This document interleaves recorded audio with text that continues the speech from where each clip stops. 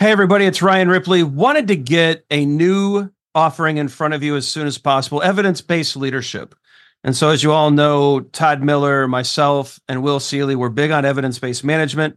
We want to apply it to the leadership space. We all know that modern managers face complex challenges every day.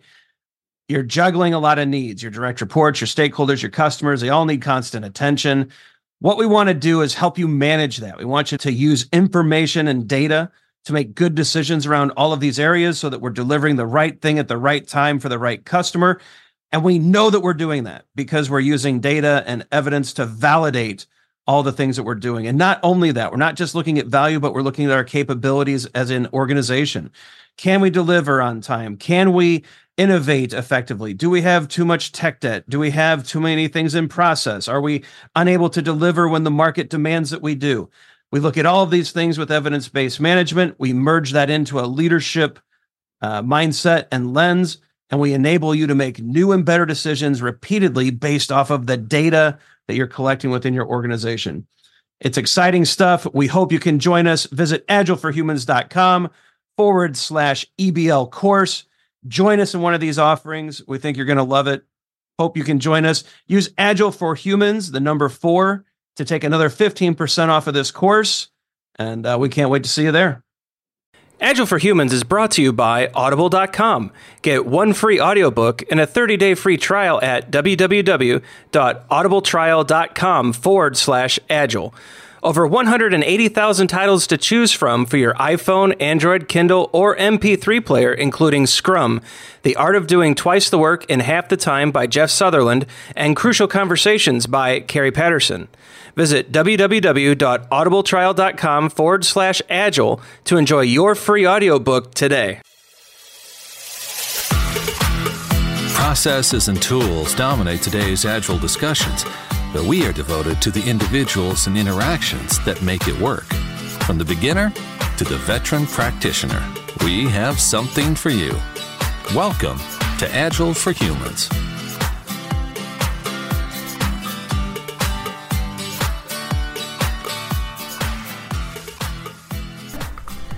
All right, we are still in Indianapolis at the Agile Indy Conference, one of the more impressive conferences in the Midwest. I think we're all having a great time here. Joining me now, Allison Pollard. Yes, hi. Hi, Allison. How are you? Good. And Barry Forrest. Barry, how are you? I'm doing well. So you two are co-presenting this year at Agile Indy, right? Yes, I love doing co-presentations. I love having someone else to bounce off of. I thought you were going to say do all the work. That's the secret, actually. That's the secret. No, Allison, I think many of the listeners will recognize Allison very quickly. Very accomplished speaker and well-known all throughout the Agile community. So really excited that you're able to join us. Barry, you're co-presenting. What are you guys talking about here at Agile Indy? So we chose team dynamics and communication to talk about. Okay. I have a very developer-centric background, and Allison has obviously the very coach-centric Agile background. So we tried to find something that the two of us could talk about. Mm-hmm. So as you two come together, so Allison, very talented Agile coach, you yourself very talented developer, you come together, your viewpoints are starting to mesh. What are the learnings there? I'm sure you guys picked up some different insights and different ideas. You know, what's come of just, not necessarily the talk, but just of the collaboration? Barry's really easygoing, and that's kind of what attracted me to I think have him as a co-presenter in the first place. Because we have different styles, different backgrounds, but we do blend together, I think, pretty well. But I was surprised. So part of our presentation is going through the DISC behavior profiles. And so both of us have done it a number of times, and we showed each other, what our charts look like. And Barry's is actually different than I expected. I come up to him at the office, and he's always very sociable, very friendly. And so I had it in my head that he's a very strong I, very strong influencer, very people-oriented. And in fact, his chart showed that he's also a strong D, which is not something I expected. Well, a lot of times folks miss the D, being driven and task-oriented and result-oriented. But in development teams, If somebody else is taking that role, I gladly let them have it. Mm-hmm. But if the inmates are running the asylum and we need to get stuff done, the D comes out in spades, and it's like, poof. So for the listeners out there not familiar with the DISC model, can you guys run through that real quick, just how that works, what the outcomes look like? Yeah, so there's 4 different behaviors that you're looking at, and each of us have all 4, but some are stronger than others. And so D stands for dominance, person that's going to be driving things forward, very competitive, task-oriented. I is influencer, and like I said, they're very social, very interactive. S is going to be steadiness, and so they tend to look at the group dynamics and making sure that there's consensus within the group. They might be a bit resistant to change because they want to keep things very calm, but those people are actually the unsung heroes of teams. They're often doing the grunt work that no one else is interested in. And then the C, which is compliance, or as I like to think of it, more like critical thinking, very detail-oriented, very analytical. Again, more task-oriented, less people-focused. Right. Yeah. And making sure that you get all of the details of the user story done. Yes. D's want to get stories done. C's want all of the sub-items done. Got it. Yeah. So it sounds like, since we all have these traits, as you're looking for these dynamic teams and putting teams together, this could actually be a really interesting way to make sure you have good coverage. Yes, and I actually like doing it as a workshop with teams at the beginning for that reason, because you can start to see some of the dynamics that we might encounter later as we're working together. Well, it seems like this could also play into working agreements, kind of like a lift-off type situation. I mean, it seems like the applications, especially at inception, could be really powerful. Well, one of the teams that I worked with last year that I'll be joining again starting on Monday, the manager over the team was like, he saw the DISC profile from our recruiting staff, and he's like, oh, I need a high D. Barry, I'm so glad you're here. I've got 3 C's. They'll analyze everything to death, and nobody will bother to try something.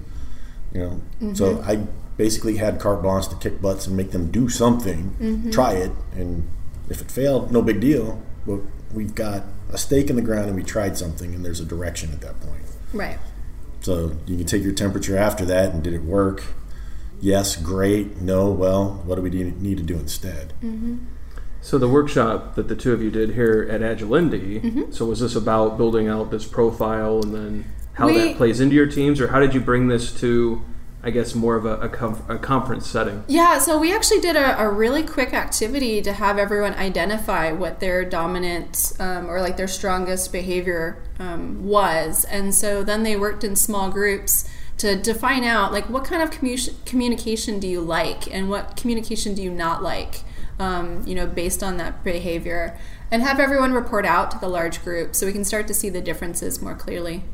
So a quick activity to figure out your dominance. What is that? I'm kind of curious now. What does that look like? What is your activity? Basically, we had everyone stand up in the room, and we said, okay, come to the front of the room if you're more fast-paced, and if you're going to be more on like the questioning side and more reflective, go to the back of the room. Which was kind of fun because, of course, Barry and I start to split immediately of like where we fall. Right. So Allison goes to the back of the room, and I'm like, all of my people, the Fast and come to the front of the room, Fast and the Furious up here. Right. Yeah. And so then once you're on, that half of the room, we start breaking it down into, okay, now are you on the left or the right? So are you going to be more accepting and warm of ideas? And more, again, kind of people oriented, or are you Waldorf and Sattler? That'll never work. What are you talking about? So probably I would have gone to the back of the room and then more to the accepting of ideas. Yeah. So where would that put me? High S. High S. Okay. Yes. Good. Now I know. Now you know. So you're a supportive glue guy. Very good. So we would have been a great team. We would be a great team. I mean, this is perfect right here, right? Yeah. Very good. Well, it sounds like it was a really good workshop. Glad that you were able to bring that here. I think it's these ideas, especially in the Agile community now, about dynamic reteaming, building teams, how people work together. We're we're not just talking about Scrum anymore. Right. We're not just talking about these methodologies and practices. We're actually getting back to the people and the interactions and how all that stuff works. So it's really great to see. As far as applying this, it sounds like where you work, this is a very important piece of your culture. What have you seen from a cultural perspective that, having this process, and I won't out where you guys are at, but knowing the company that you work at very well, or at least through some other interactions, knowing that culture is very important. What have you seen from this method that's really influenced the growth and the sustainability of your culture? So we have, every consultant does the assessment, and it becomes part of our profiles that go to clients, like Barry mentioned. But we have all of our office staff, corporate staff, do it as well.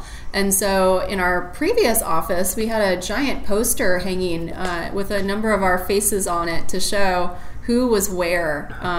And so it becomes part of our common language. And so I know, like, one of our salespeople that I've been working with quite a bit, she's a high I, I'm a high C, which means that we are polar opposites. And so we adapt to one another. We know that going into conversations, that we are adapting to one another to communicate well. From my side, it means, I probably want to talk to her about something, a little bit more urgent, work related. But in order to really get her time and engage her. And work with her, I actually need to allot even more time for that conversation so we can connect as people. She's going to want to have more conversation up front of, how are you doing? And how was your weekend? And I want to hear about her. Right. And you kind of make that gesture of let's move on, let's move on. And that might be going on in my head. But I've learned over time that it's actually the most efficient way for us to communicate is to accommodate one another's styles. Yeah, that adaptation, the ability to just to respond to what the other person needs, crucially important. I think that's the sign of a healthy culture. Right. That I actually care about how you two want to be communicated with. You care about how I want to be communicated with, and we find a way to do that. And I think what sometimes I think we miss is, if I'm not engaged, I'm not listening. If I'm not listening, I'm not able to help you. Right. And you can't help me. And it's fascinating stuff. So thanks for sharing that. Barry, beer brewing. How have you applied your agileness to making that wonderful substance? Or do you see parallels in your? So for the listeners out there who aren't familiar with Barry, he's a beer brewer, a very I think that's one of your passions, right? Award-winning beer brewer. So have you found that applying Agile to beer, there's some parallels, or is this just totally two separate types of conversations? I think it's more separate than a parallel, but there are lots of experiments in brewing. Sure. They just take 2 months to figure out. Because there's the work you put on brew day with coming up with a recipe and the 6 hours to actually make the beer. But then you've got a month to 2 months where the yeast is doing its thing and really making the beer. You're just giving the yeast sugar water. It makes the beer. Right. But so fermentation takes a long time, right? Yes, the fermentation takes a little while longer. And so it takes 2 months to find out if your experiment worked or not. And I've learned to change one thing at a time so I can track back to, okay, this change was good, this one not so much. Yeah. So what do you specialize in? What kind of beers do you like to make? I started out brewing stouts, oatmeal stouts, and Russian Imperial stouts, and the big, bold, chocolatey, dark fruit beers. I've had more widespread acclaim with my wheat beers. Oh, wow. Those go over really well at the office. So he supplies the office with beer. He's our guy, yeah. So our office actually has two... I'll keep it at 2 kegs. Wink. Yes. And so, Barry makes sure that we have good craft beers on tap for us. Well, sometime I sneak one of my beers on the tap. So. There you go. Well, very good. Thanks for for filling that in.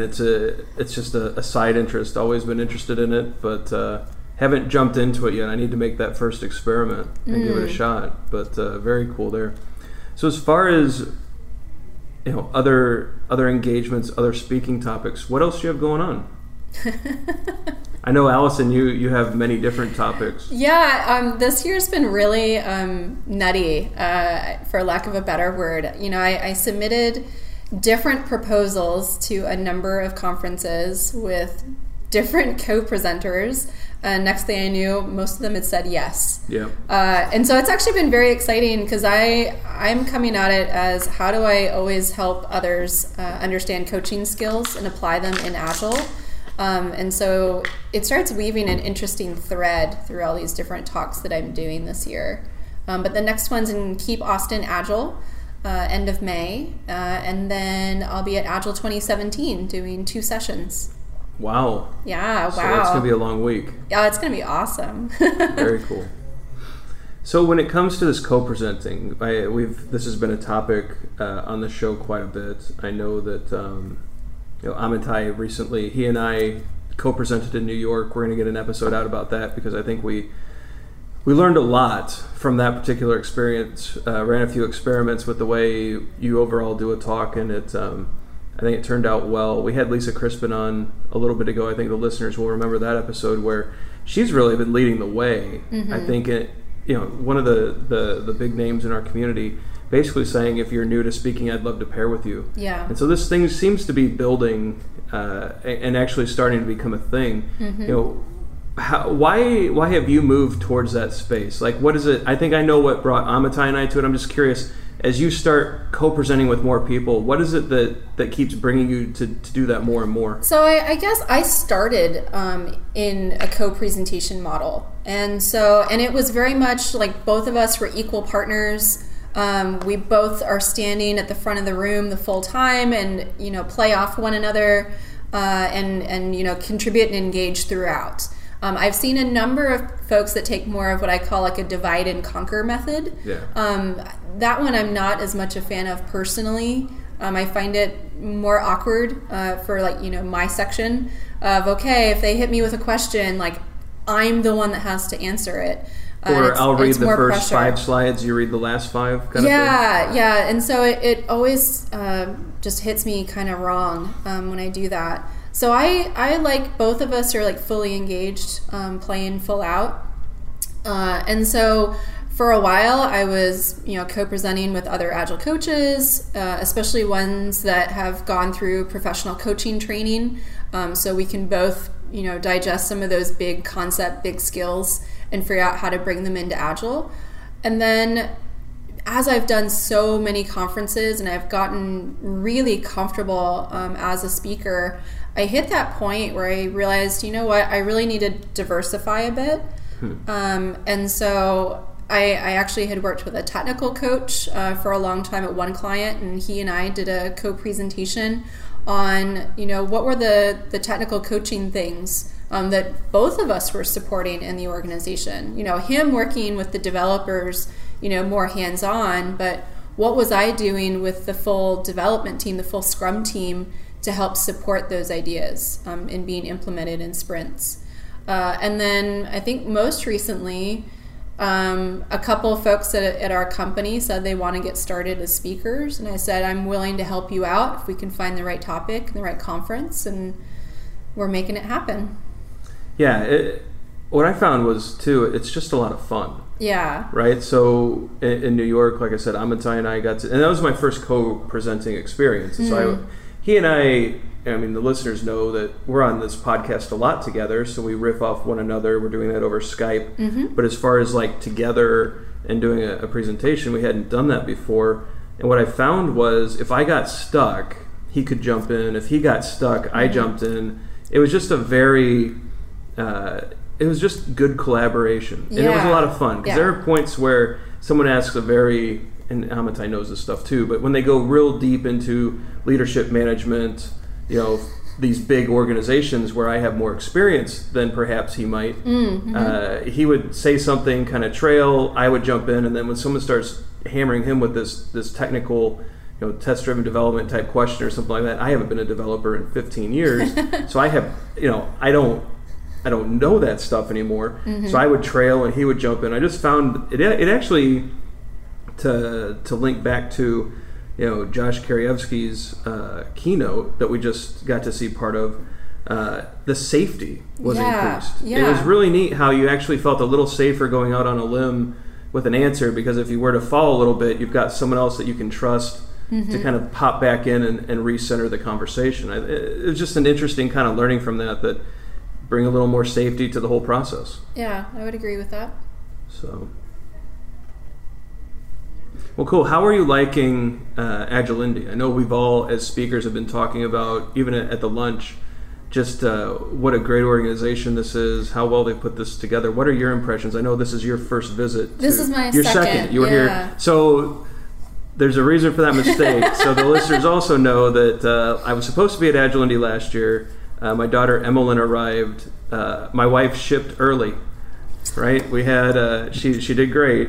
But she came a little early. I wasn't able to make it, so I missed Allison's first time. Yes. So now this is your second visit. I think this is much bigger than last year. I am amazed at how much it has grown just in 1 year. And even, this is a local regional conference, and we're talking 700 plus people. That's incredible.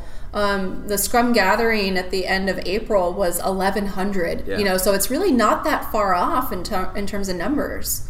Yeah, they really are approaching the size, the venue, the organization maturity, all of those things of a major conference. I mean, it really, to call it just a Midwest or a regional event anymore probably isn't fair. I think they have hit that more national kind of conference. They have people flying in from all over the country. They have local people like me. They have people like you who flew in, I think, from Texas. They've got people from probably each coast that have come to speak at this now. It's really amazing what it's turned into. So just really neat to see, and it's great that it's in my backyard. So that's kind of fun too, right? Finally, the one conference I don't have to fly to. Well, and it's also really exciting, when it's your local community and you, of all people, recognize the talent that's coming in, this influx of new and different ideas, and to be able to witness that, I imagine is rather exciting. It is. It's exciting as an outsider. I know I've talked to a number of the board members here at Agile Indy. I mean, they're not surprised. I mean, they've put in the work, and a lot of these people have pioneered Agile in Indiana, and they've helped spread it through their own time, effort, expense, and now I think they're just reaping what they've sowed. It's really that kind of organic growth over a number of years, and just that effort. So it is really cool to see. It is very satisfying that people are flying into Indiana of all states, arguably one of the best states. No, it's my state, but they are flying into Indiana to have an Agile conference, or to speak at one, or to attend, and it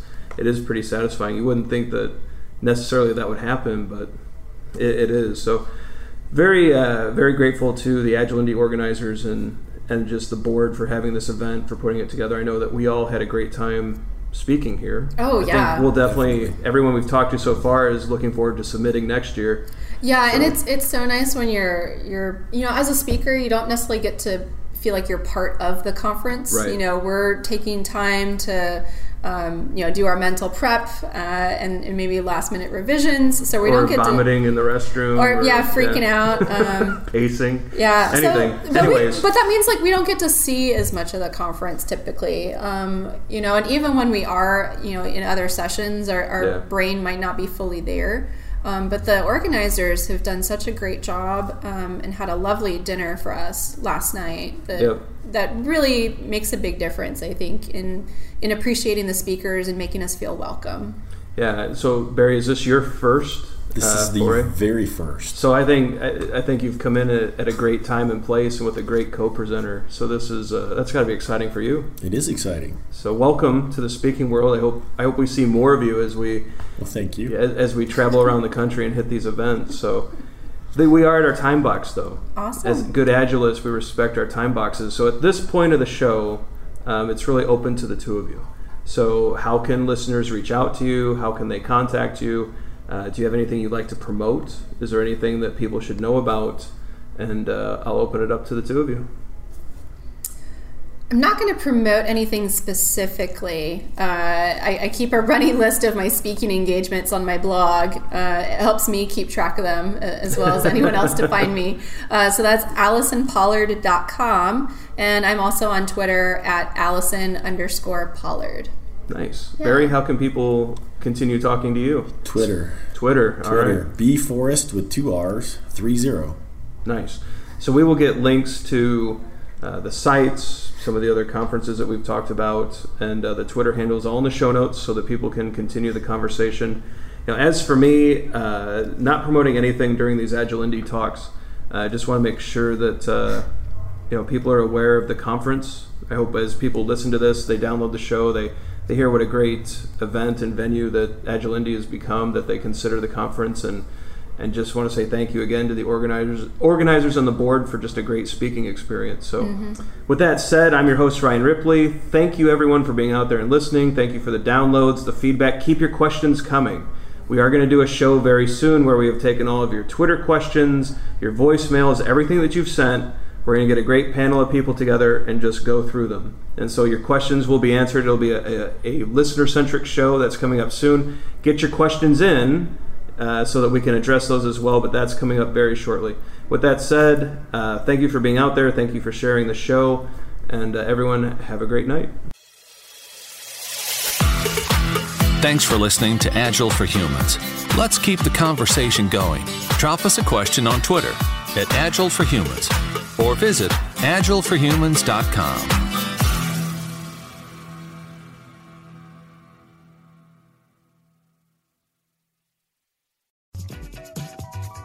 Hey, it's Ryan. If you're enjoying this show and want to take a deeper dive into Scrum with me and Todd, check out agileforhumans.com/training. Be sure to also look at the show notes to subscribe to our newsletter, get a copy of our book, Fixing Your Scrum, and learn more about working with us at Agile for Humans. Thanks for listening, and Scrum on.